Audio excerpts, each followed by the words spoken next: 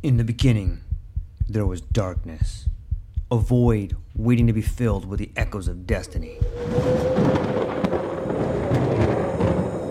From the depths of time, legends emerged.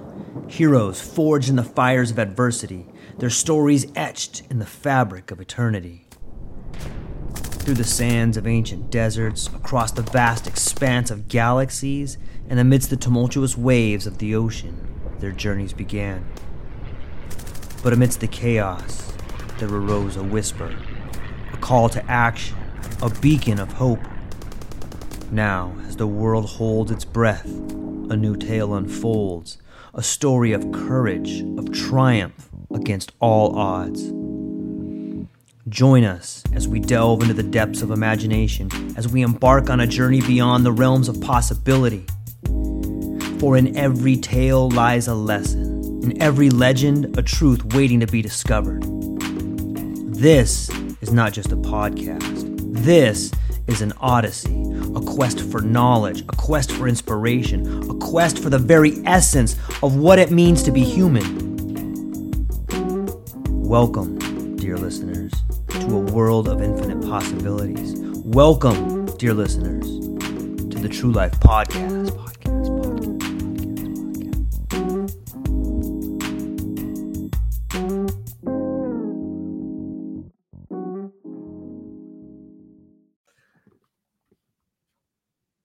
Ladies and gentlemen, it's Tuesday. It's such a beautiful day. And let me just say this. Everybody buckle up for a mind-bending journey as we welcome the one and only Dr. David Salomon, a professor whose creativity flows like a river of ideas, carving new channels in the world of art and imagination, whose brilliance cast a radiant glow on the path of artistic exploration, a virtuoso of originality, painting vivid landscapes that captivate the hearts of all of those who encounter him. Dr. David Salomon, I'm so thankful you're here today. Maybe you can elaborate a little bit on who you are and where you're from. Well, George, first I got to correct you. It's Wednesday, not Tuesday. But second, will you give my eulogy at my funeral, please? Because that was brilliant. Thank you so much. Yes, I am a professor of medieval literature, religion, culture. Have been for over 3 decades. I'm currently the Director of Research and Creative Activity at Christopher Newport University in Newport News, Virginia, where my office facilitates undergraduate research and creative opportunities for students across the institution. And I continue to teach in our honors program and our museum studies program, and written a bunch of books. My most recent book is on the 7 deadly sins. And I started in graduate school really on the track for my dissertation, interested in English mysticism. So I think that's where we're going. Yeah, we have started this new series called the Codex Chronicles. And I find the world of manuscripts and mysticism and religion and spirituality so fascinating. And I'm so thankful to get to talk to you because you speak all these different languages and you can read the text in their original format. And you're just it's a real pleasure to get to talk to you. And I believe that my audience and people are out there are thirsty for this kind of information. And I really believe there's an audience that is loving it. I'm getting a lot of cool emails. So thank you for being here today. We're going to talk about a manuscript today. Maybe you can, the Cloud of the Unknowing. What is this? Yeah, so the Cloud of Unknowing is probably one of the most famous mystical works. It continues to be very popular today. I imagine that you can probably walk into just about any bookstore and go to the religion section, and they'll probably have a copy of one of the editions on the shelf. We don't know who the author is. Was written in the latter half of the 14th century. So this is the height of really of English mysticism, 14th century English mysticism. There's a flurry of activity.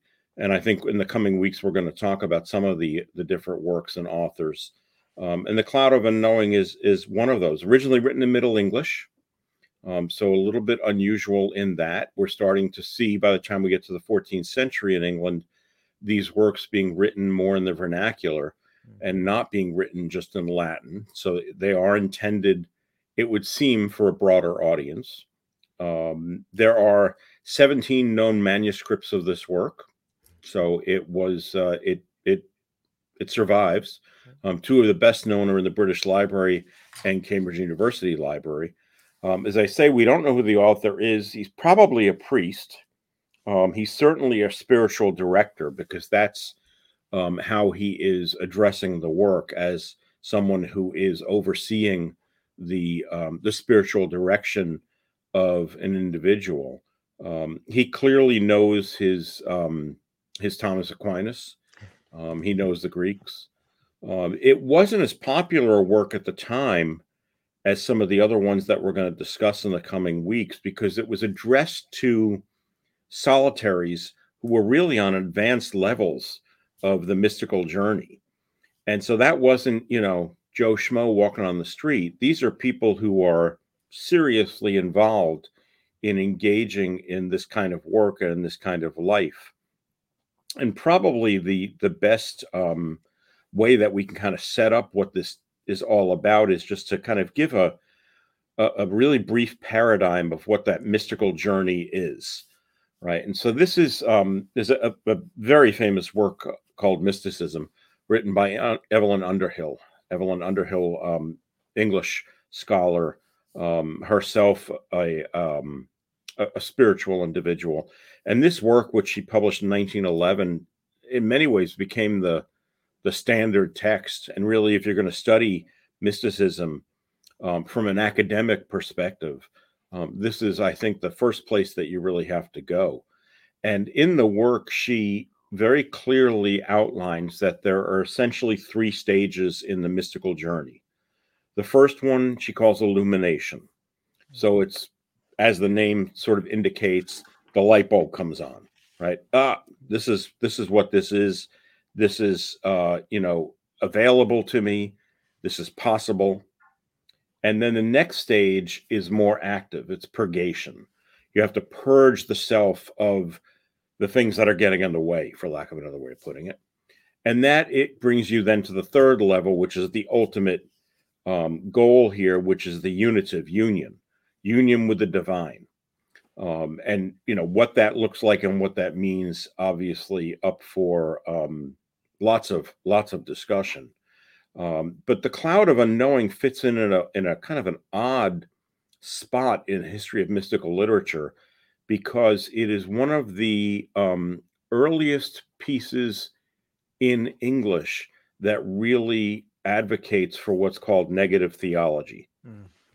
So the author is interested in negative theology, what is called in the literature apophatic theology, which is basically looking at God and the divine through negation rather than affirmation. The approach here is that the divine is ineffable. We can't explain it. We don't know what it is. Any words are going to fail us because it's beyond human language. And so as a result, the approach is to sort of take a complete 180 and say, well, let's talk about what it isn't. And that's really what negative theology is about. And it's an important approach. It's an important approach. So that was a lot by way of introduction. I'm sorry about that. Not at all. It's very informative, and I think it's imperative that we lay a foundation for people so they can begin to understand it. And it's in some ways, it reminds me of Alfred North Whitehead, where he talks about mysticism, clarification, action. I've never thought about putting a negative theology on there, but it's an interesting way. And it seems that just the title alone, The Cloud of the Unknowing, it's kind of foreshadowing how they're going to figure it out a little bit, right? And I mean, surprisingly, from the description that I just gave, it sounds like, oh my gosh, this must be so complicated. It's actually 75 very short chapters. The chapters, quote unquote, are a few paragraphs. It's very readable, but it is very, very complex. And, I went back and pulled my copy off the shelf in advance of our discussion. And it was interesting because I have to say, I haven't revisited this text personally in many, many years. And just to go through and see what I underlined and the notes that I made myself is always kind of interesting. But, I think the author really sets up everything in the 4th chapter when he really talks about what that cloud is. And if you don't mind, I'm just going to read the paragraph. Please. So he refers to this as being a darkness, right? Everyone talks about the divine as being light. And he says, actually, it's darkness. But he says, and I quote, "Do not think that because I call it a darkness or a cloud, it's the sort of cloud you see in the sky, or the kind of darkness you know at home when the light's out. That kind of darkness or cloud you can picture in your mind's eye in the height of summer, just as in the depth of winter's night you can picture a clear and shining light. I do not mean this at all. By darkness, I mean a lack of knowing. Just as anything that you do not know or may have forgotten may be said to be dark to you, for you cannot see it with your inward eye. For this reason, it's called a cloud, not of the sky, of course, but of unknowing, a cloud of unknowing between you and your God." And I just think that's really, it's counterintuitive to what we do as human beings because we're so intellectual. And certainly there is a tremendous pathway in the mystical literature for the intellect and the role of the intellect. But almost all of the writers in the Middle Ages will all say that the intellect is only going to get you so far. At some point, you got to let go. And America picked up on this, right? I mean, I always talk about this with my students when we do a broad discussion of spirituality. If you get a dollar bill out, if anybody still carries dollar bills, and you look at the seal on the back, the pyramid with the eye of God at the top, there's a lot of symbolism in that seal. But one of the things is that intelligence can only get you so far. There are 21 stages there, which the 21 is the age of reason. And then there's a gap between the top of the pyramid and the eye of God, because reason's not going to get you there, right? That's the leap of faith. And in many ways, that's what the author here is talking about. You're going to get to a certain point, and then you're going to get to this darkness, this cloud of unknowing, which for us as human beings, especially today in our ultra, rational world, we want to know and want to understand everything. And the author is saying, you're not going to understand this. You got to give yourself over to it. It's mind-blowing to me because it seems to me, and as someone who's not a scholar in this area, you can really begin to see that break, whether it's that leap of faith. But the way you're explaining it, and when I hear about some of the medieval mystics, it seems that there was a break between people actually having real mystical experiences and then trying to put them down versus an interpretation of one. Yeah, well, and of course, we got to stop right there and say real mystical experience. Yeah, I know. What does that mean? Right. If it's real to you, I mean, right. Because a mystical experience is something which is so incredibly personal. Right. You really can't say to somebody, "Oh, well, you didn't have that experience." Right. It's the thing we run into when people are saying, well, I'm really depressed. And they're saying, "Oh, don't feel that way." It's like, well, that doesn't help. You don't know what that's like. So, I think there's an interesting change that occurs, to be sure. I mean, in a lot of the earlier theologians in Augustine and Aquinas and Bernard of Clairvaux, and a lot of the earlier Christian theologians, and that's where I'm staying at the moment, is with Christianity. Perfect. Although it's not exclusively there, but those guys all did have what they would claim to be mystical experiences as part of their biographies. It was a gateway for them to higher intellect. Whereas for a lot of these mystics that we're talking about, such as the author of The Cloud of Unknowing, it isn't really a gateway to higher intellect. It's a gateway to love of the divine exclusively. So whereas somebody like Aquinas is so intellectual, and I mean, his work is just incredible. It's informed by his experience of the divine. Sometimes a mystic will stop there. And so we'll see that with a couple of the writers that we're going to look at, where you're right. I mean, they are interested in relaying the experience more than interpreting what it means. And for others, I mean, the author of The Cloud of Unknowing does not claim to be, quote unquote, a mystic. I don't know that anybody can claim to be a mystic. I mean, what does that mean? You can't exactly look up the job description in the occupational handbook, and I always joke with students and I say, try putting that down on your IRS tax return under profession, and good luck. You really can't. It doesn't work that way. It doesn't work that way. And by the same token, and I think the author of our text today also would argue this, you can't set out to say, I want that to happen. I want to have a mystical experience. Because as just about every mystical writer will tell you, including folks like Evelyn Underhill and the scholars, these experiences come uninvited. That doesn't mean that one can't prepare oneself for it. And that's what many of these handbooks, and really that's what the Cloud of Unknowing is, are teaching you to do, to prepare yourself, body and soul, right? Intellect as well, for this experience. And if it happens, fantastic, congratulations. But I mean, they're all clear on the fact that this isn't going to happen to everybody. In fact, I mean, the Cloud author says, this isn't for everybody. Says, I don't even want everybody to read this text, right? I mean, isn't it in the prologue? I think he talks about, he doesn't want sort of average folks reading the text because this isn't for them. What does he say here? There's a great sentence.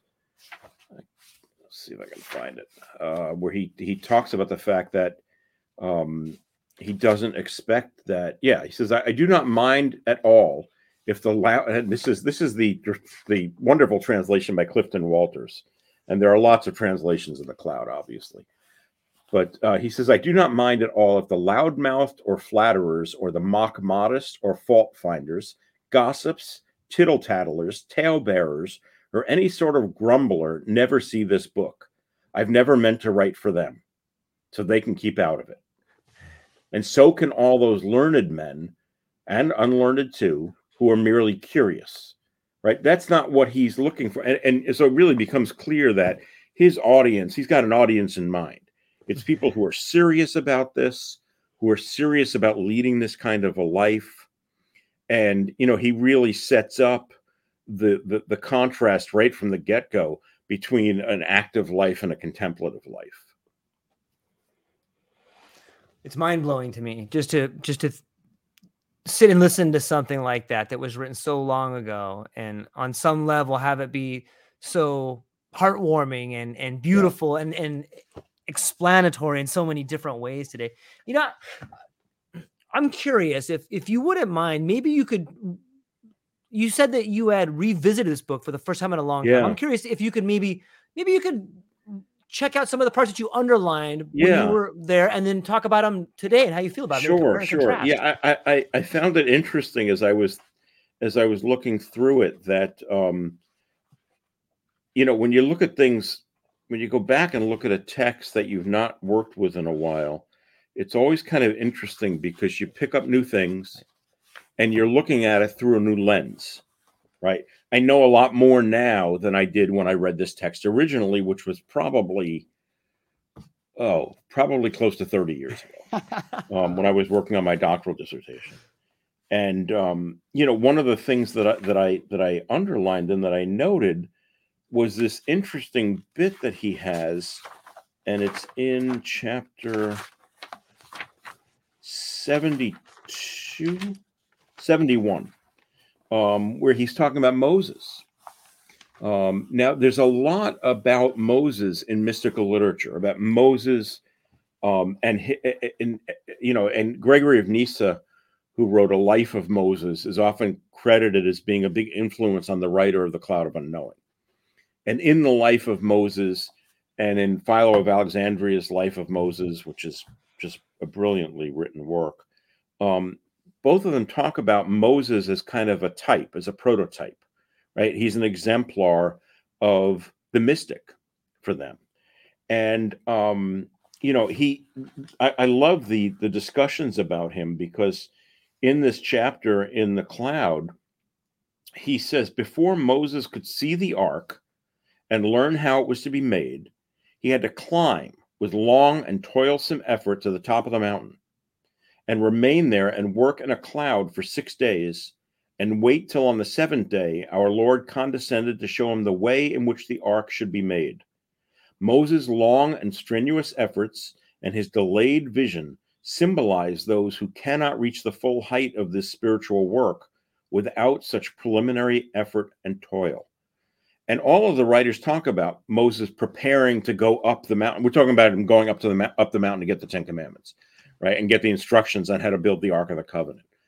And there's a lot in the literature about the preparation that he had to go through before he went up the mountain in order to do this.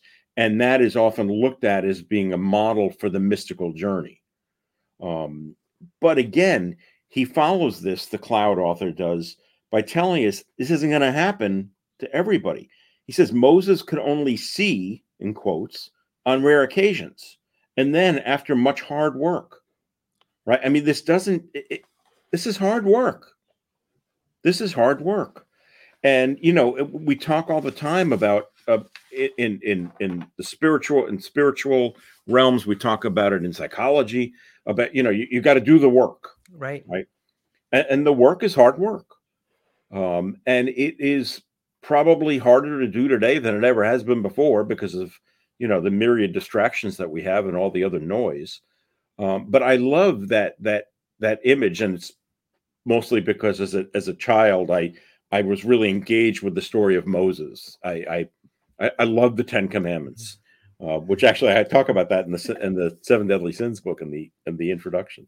I grew up in that film, and so Moses was a model for me as well. I didn't even really know why, and then when I would read about all of these writers talking about him as a model for the mystical or spiritual life, and you think about what he has to go through in order to get to that point. And of course, ultimately, if you want to look at the Exodus story, in some ways he fails because he doesn't. I mean, he achieves some kind of union, momentary union with the divine at the burning bush. But really, for him, his goal is to get to the promised land. And the promised land for him is a euphemism for that unity with the divine, and he's denied that. He has to stand on the other side of the river and watch as they leave, and go with Joshua across the river. It's an incredible story. It is an incredible story, and it really colors in the idea of faith. And when you say doing the hard work, like knowing that it's almost unachievable, but doing it anyway, like that's so powerful to think about. Like, it's not going to work, but you have to do it. And there's just, that's it. Because the fact that you don't know it isn't going to work is also a sign of your humility. Yes. Right. I mean, if you go into it with that arrogant feeling that I know how to do this, I got this, I really, if we do anything like that, right, oftentimes it blows up in our face. And so, the going into any endeavor with a sense of humility is probably a good thing, which, is what's lacking in so many folks, and I thinking about the folks who often show up in the news, right? I mean, our leaders, right, seem to have, no sense of real humility, and that often backfires on them. When I think about what we've just spoken about, or some parts that you have read right there, it seems to me that there is something really courageous in sitting with uncertainty. And that to me seems like humility in a way, like the fact that we seem to find ourselves so certain all the time, or these people that know we're going to do this and this, like there's something so beautiful in someone who has the courage to sit with uncertainty. But it is tough. Oh, it's almost it's so very scary. Difficult. Yeah. It's frightening. And it just is counterintuitive to who we are. because we're taught to use our rational selves in order to figure things out. We just got, I think I mentioned 2 new kittens, and to watch them as they kind of figure things out, it's interesting. It is. They are not willing to sit with uncertainty. They will try just about anything that's possible and fail. And then, the odd thing, of course, is that they don't necessarily always learn from that, where we would hope that, okay, that's not the way to do this or the way to go. But I think that's right. That, and that uncertainty is part of what I do for a living as being an education, right? I mean, I'm teaching my course this fall coming up on the Bible as literature. And I always have students who come in the first day, the height of arrogance. Oh, I know the Bible, and to which my response is, then why are you taking the class? Right. Why are you here? What you say you already know this. You're coming in already so self-assured. What can I teach you? And some of those folks will drop the class, and some will stay in it and will kind of push back. And it's really interesting because to see over the first few weeks of the course, usually, when they start realizing that what they were so certain about, maybe that's not really what they thought it was. And I often encounter it because they've been, a certain story or certain section has been explained to them in some way in the religious school or by their parents. And, and I'm approaching this not from a devotional perspective, but from an academic perspective. And I'll explain what the interpretation of this is and what it means. And they will fight me on it and fight me on it. One of my favorites is, and I think we've talked about this before, we talk about the Immaculate Conception, and, students think it's the conception of Jesus. And I say, no, it's the conception of Mary by Anne, her mother. And oh, no, you're wrong. That just tell me I'm dead wrong. I'm absolutely wrong. And I will also, I go ask your priest on Sunday, and they go and they come back and they say, oh, yeah, I was wrong. And I think that learning that humility, that ability to be humble in your education, really in your personal growth in general, is what we're talking about, right? Is so significant. When I had a bookstore in the 1980s, and I remember I had a customer call up once for a particular book, because it was on a high school reading list when they still read in high schools, and and they need I think it was the mother needed a copy of the book because the kid was on the kids' reading list for the summer, and the phone call was taken by the woman who was running the cash register, and she called to me and asked me if we had the book, and I arrogantly corrected her pronunciation of the author's last name because I thought I knew better. And I realized not soon after that I was wrong. And I felt foolish, and I felt, incredibly humbled. This is an experience that I had that probably was, oh my gosh, close to 50 years ago.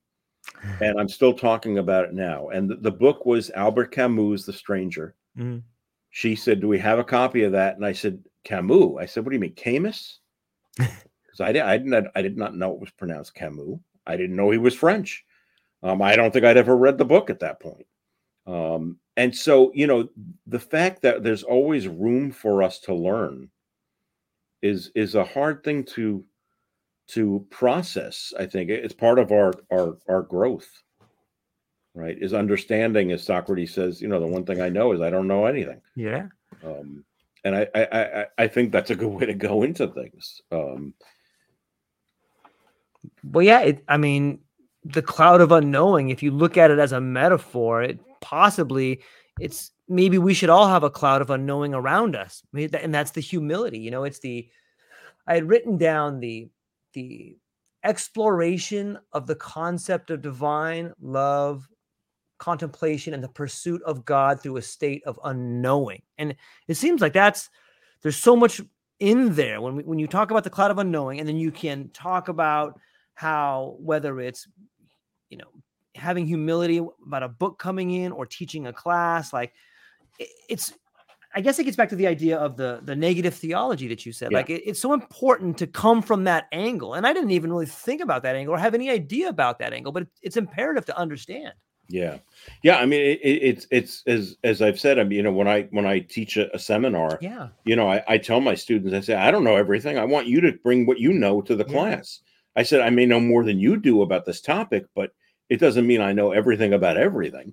Right. And I want that, as I've always talked about, again, going back to Socrates, that teaching is a cooperative search for truth. But it's interesting because so much of what the cloud of unknowing is about almost unlearning what we learn, how we learn to do this. Right.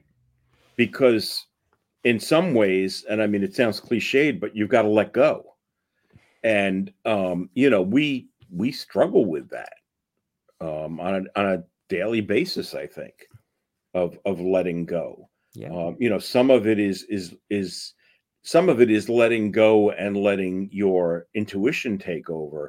Right. But in this case, the cloud of unknowing is asking you to let go to make space for the divine to enter.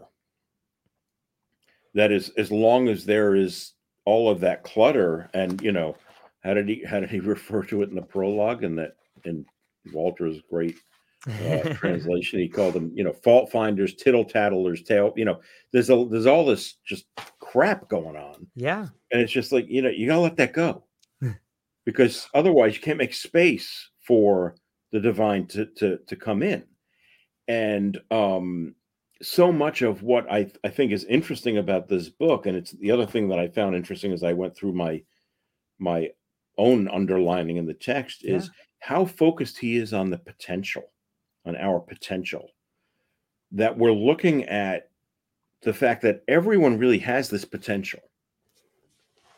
It's just a matter of whether or not, again, you ready yourself for it and you prepare yourself, because it is a process. And the potentiality of ourselves is something which really interests me. It's big in Jungian psychology, of course, as well. And the idea that we oftentimes seem to negate that potential and think, oh, no, right? I'm not good enough for that. I run into that in my job here, trying to find students who want to do research. And I really want to get those students who are first generation college. We have a large contingent of them. And they're the ones who oftentimes come in thinking, oh, no, I can't do that.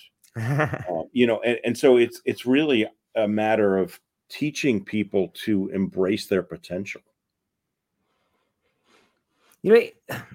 It seems to me when we investigate this text that it's really close to a lot of Eastern ideas about Buddhism and stuff like that, and letting go. And was there a closer tie in that particular time, or how do you? There's a lot of discussion about whether or not the two traditions intersected in any kind of real way.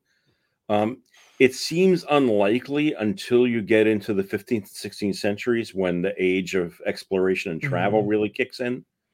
So, by the time you get to the 16th century, you've got, Jesuits, for example, going to China. And so there obviously is a lot of crossover there. Prior to that, it's kind of unclear whether or not there is a lot of connection. I mean, obviously there are thematic and content connections, but whether we can trace those and say, oh, well, the author knew this text, but we can't do that. We don't know.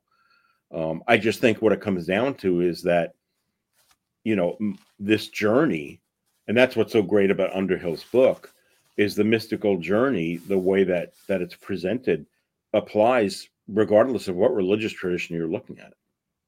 It works for Christianity, it works for Judaism, works for Islam, it works for Buddhism, it works for Taoism, it works for Hinduism. It works across the board.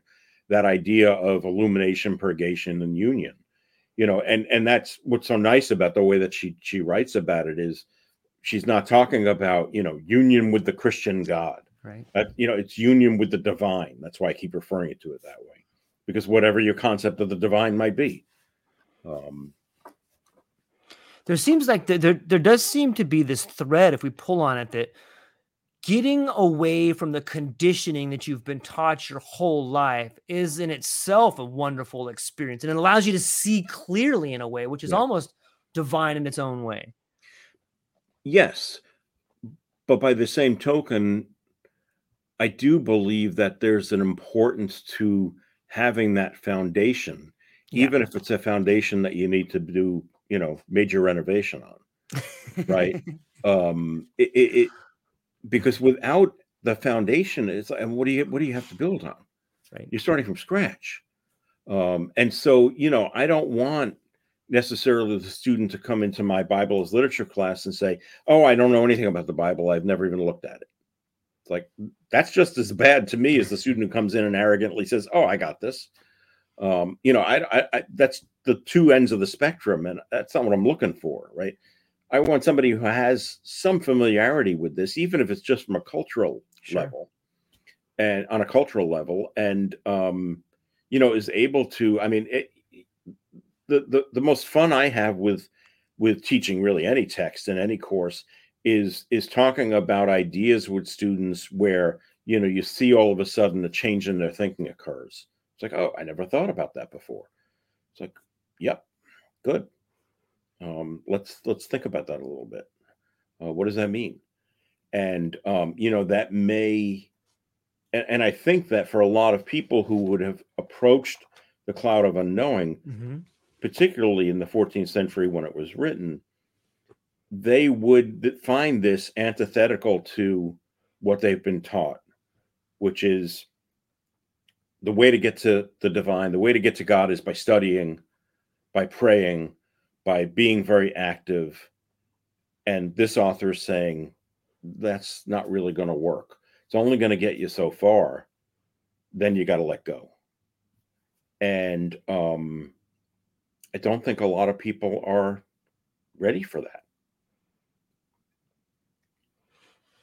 What do you think it is that is different in the person that is ready for it versus the person that's not ready for it? I think it's a combination of preparation and experience. Right. I mean, as the cloud author talks about, you need to be prepared. So there are stages that you have to go through. There are things that you have to experience.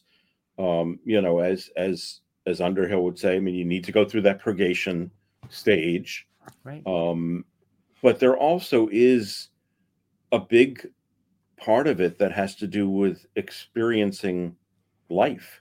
Yes. And experiencing existence. Because without those experiences, I don't know what you bring to the table. I mean, in a couple of weeks, I think we're going to look at I forget. Are we looking at the book? Yeah, you want to do the book of Marjorie Kemp. Right. Marjorie Kemp, incredibly interesting woman, an incredibly interesting book. But what an odd existence she had prior to her initial experiences, as we'll talk about. I mean, this is, first of all, in the 14th century, she's a woman writing about this, which, is unusual right from the get-go. And so, a lot of the texts that we're going to look at, I think with maybe two exceptions, are written by men. And there is a tremendous amount of difference between the two approaches, which has been studied widely in the mystical literature in academia. The difference between the feminine and the masculine approach to this, it's very, very different. But we'll talk about that when we get to those texts. But I do think it's experience. Yeah. I mean, obviously the cloud author has lived a life of experience. I mean, he doesn't have to tell us what it is, but the way that he talks to us about going about this journey indicates to me that he's experienced stuff. He's had experiences. And the interesting thing is that something like Richard Roll's The Fire of Love, which I think we're going to look at maybe next week, I forget, it's autobiographical. And so he's telling us about his own experiences as he's going on this journey, and the ways in which his life as a human being, as a man particularly, are kind of intersecting and butting up against his desire for union with the divine.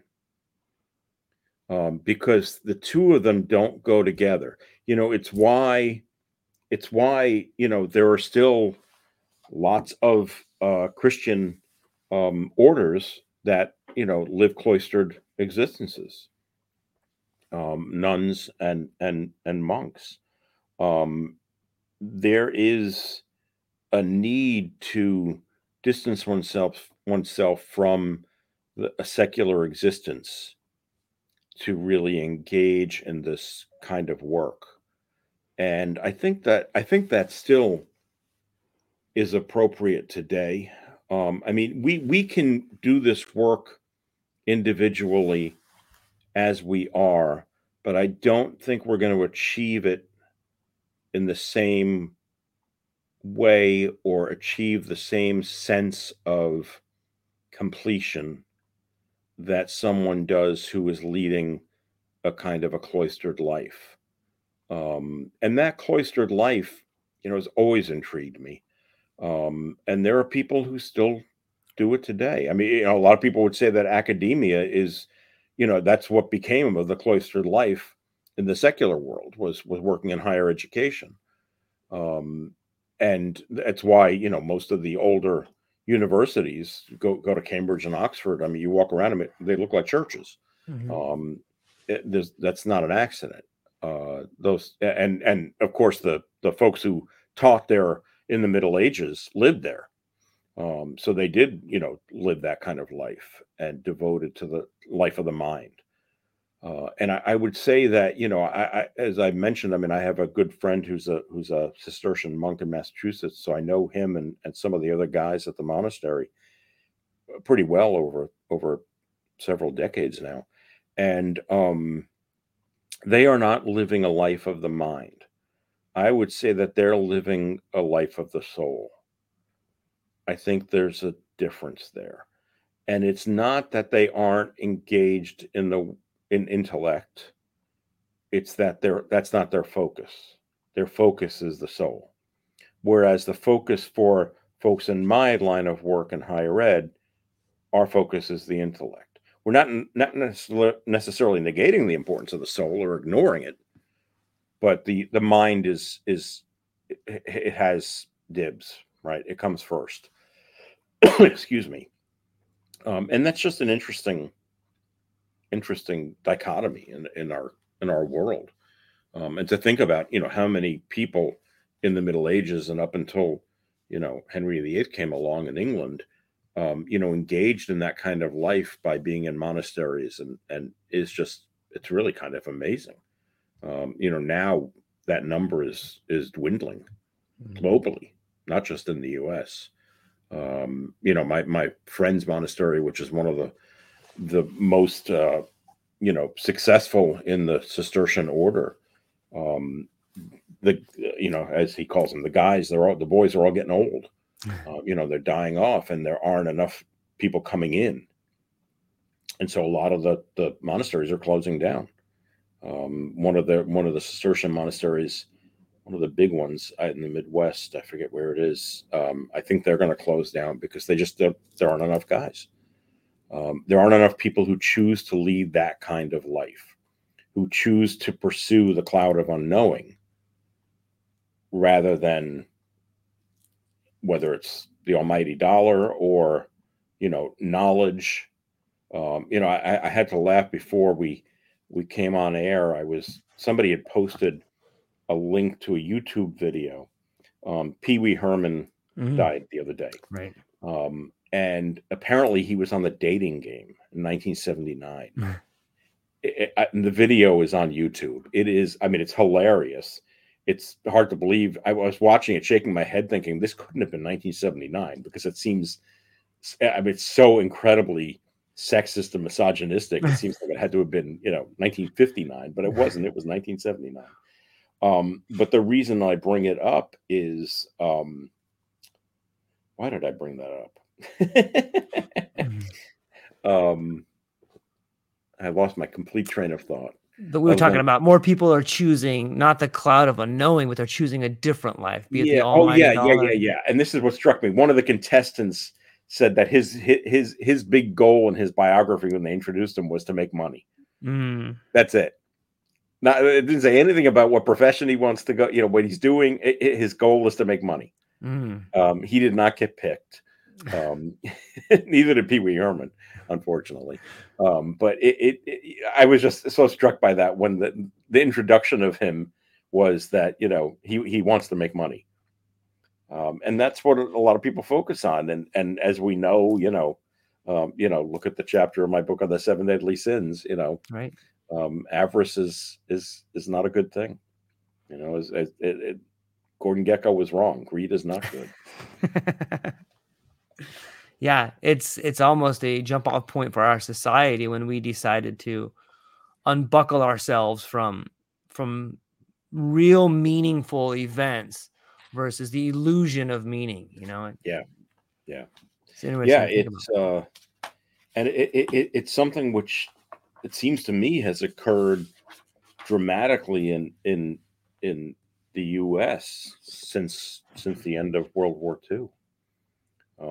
There's been such a shift in our focus on what's important, and it's difficult, for people who even want to go back to focusing on what's important. It's a difficult thing to do, given the world in which we live. It's hard. It's hard. It's interesting. We're talking about the manuscript, the cloud of the unknowing. And in today's world, we're all downloading our stuff to the cloud. To an alien group, they'd be like, look at this cloud of unknowing. Yeah. Well, it's not that dissimilar, right? I mean, he says in the text, it's not a real cloud in the sky. Right. And, when you talk to people about the cloud, they say, you talk to somebody who's older about the cloud, my information lives in the cloud. Right. They're like, where's that? It's like, well, it's not a real cloud.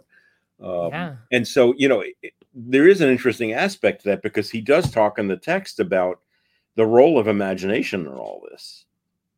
And in some ways, the imagination can get in the way of all of this because you use it and it serves as a barrier.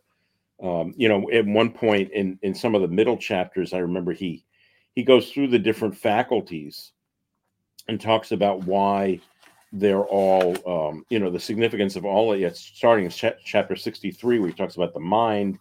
64, he talks about reason. 65, he talks about imagination. He says imagination is the faculty by which we can picture anything, past as well as present.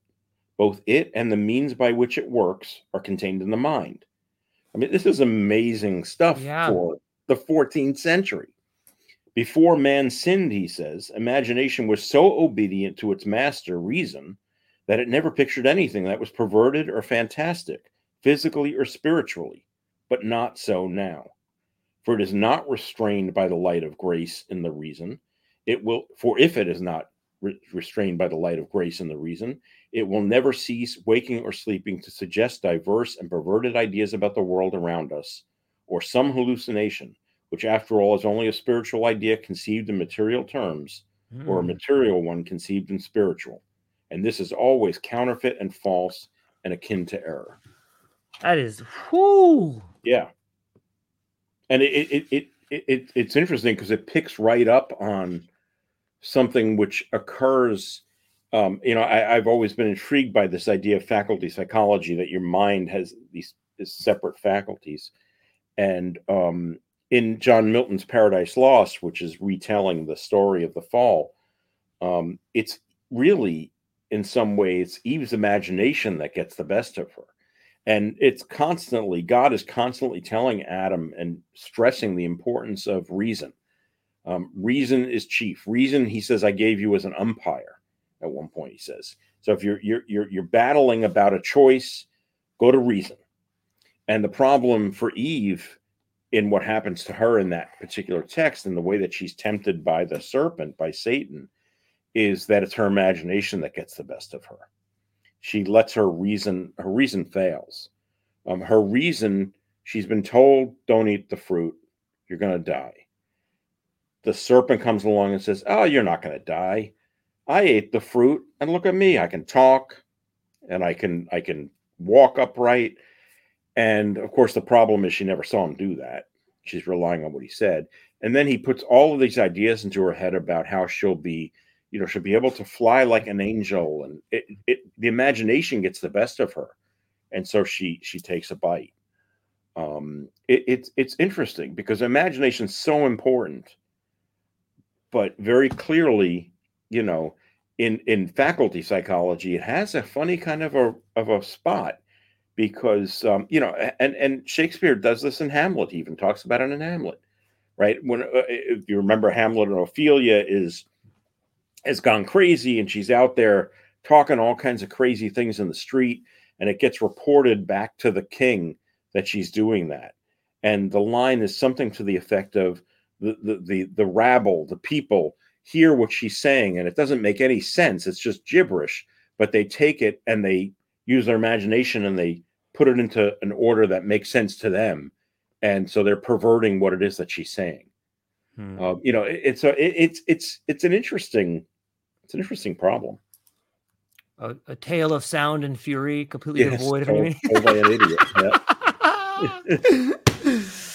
Dr. David Salomon, we could probably go for another hour, but you got a hard line coming up, and I want to make sure that you make that. Thank you. How fast did this go? Are you kidding me? Right? It's so much fun, and I really love the direction in which we were able to navigate. And I'm going to go back and have to re-listen to it because there's a lot of parts I want to highlight and rethink on. I'm glad. Yeah, and I think there's a lot of people find it interesting. It's a pretty esoteric topic. It is, but I think that there's a thirst for it, especially now more than ever. And I really think we are reaching an audience of people that want to learn. And we may be the only resource they have right now. We may be the esoteric gateway into a world of faculty imagination. You know what I mean? So yes. I'm thankful for that. So I wonder how many podcasts are out there talking about topics like this. So we are unique, are we not? We are, of course. And next week we'll do Marjorie Kemp. Okay. The book of Marjorie Kemp for next week. We'll talk about. Let's do that. That's a good one. And on the topic of books, you have a tremendous one that you and I went through here, the 7 Deadly Sins. And for anybody who found this particular conversation to be enlightening or beautiful or fun, I highly recommend you check out Dr. Solomon's book, The 7 Deadly Sins. It's incredible read. You'll come out being a better person and have a better understanding of it. And you got another book coming up. Maybe you could I know you're short on time, but maybe you could talk a little bit about where people can find you, what you have coming up, and what you're excited about. Yeah. So my website is David A. Salomon, SALOMON .com, and you can find my books, my speaking stuff, my just about everything up there, including my consulting. What I'm excited about, I continue to be excited about teaching in the fall. The fall semester is coming quick upon us. Our first day of class here is 3 short weeks away. So we are preparing and everything that goes along with that. So I really, I love doing that and getting ready for a new class and a new course. And I've also got a whole new group of students coming into the university, so I can talk to them about doing research and creative work. So I'm excited about that as well. You know, I'm excited. And didn't you win an award recently? Didn't you get yes? Can you share that with people? I think that's amazing. Our new president, who has just come on board, is a former rear admiral with the Coast Guard. He just resigned his commission and retired, and he is our incoming president of the university. And I had him at an event last week which was the conclusion of my summer scholars program, where students are doing collaborative research with faculty over the summer. And he came to the event, which was lovely, with his wife, and said a few words, which was very nice. And then he called me onto the stage, and he presented me with a challenge coin. He explained what it was, and for folks who aren't familiar with the tradition in the military, Google it. That's what Uncle Google is there for. But I was incredibly flattered, and he said I was the first faculty member that he had given one to. So it's sitting here on my desk, and I'm really, really humbled by it. Speaking of humility. Well, congratulations. Thank you. I'm excited for you, and I'm excited to see everything you got coming up and talk to you in the future. Now I'm holding you almost past your time. No Thank problem. you so much for today, and I will talk to you soon. Well, next week, Marjorie Kemp, ladies and gentlemen, aloha. Aloha, everyone. Thanks for taking a moment to hang out with me in the True Life Podcast. I truly appreciate it. If you're taking some time to listen to this, whether it's your first podcast with me or you've been with me the whole way, I truly want to say thank you from the bottom of my heart. Additionally, I would like to try to inspire everyone. The world is a crazy place, and if you listen to your heart and you take some chances, I really think the world will unfold in front of you in ways you can't imagine. I've been doing the podcast for about 5 years. Last year, I decided to take the plunge. Well, circumstances dictated that I took the plunge, and I did. I've begun working on the podcast full-time for almost a year now, and it's been so rewarding to me that I would just want to try and inspire other people. If you have a dream, if you have a vision, follow the voice in your heart, listen to the song on the wind, and embrace the challenge. I think you're strong enough, you're smart enough, and you're good enough to make your dreams come true, but you have to believe in them. And I truly believe wholeheartedly that if you take a chance, a real chance on what is possible, then your dreams will unfold in front of you. Uncertainty can be a monster. It can be something that we run away from. But much like fear, if you stand in front of it, it's not that big of a problem. I know everyone listening to this has a dream and a vision, and I hope you all conquer it. And I want you to know it's possible. Take baby steps and move towards it, and you will get closer to it. Your relationships will be better. Your life will be better. And you know what? You deserve it. You're an amazing person. If you get a moment, go down to the show notes. If you can, support the show. Thank you so much for being here. Now let's get to it.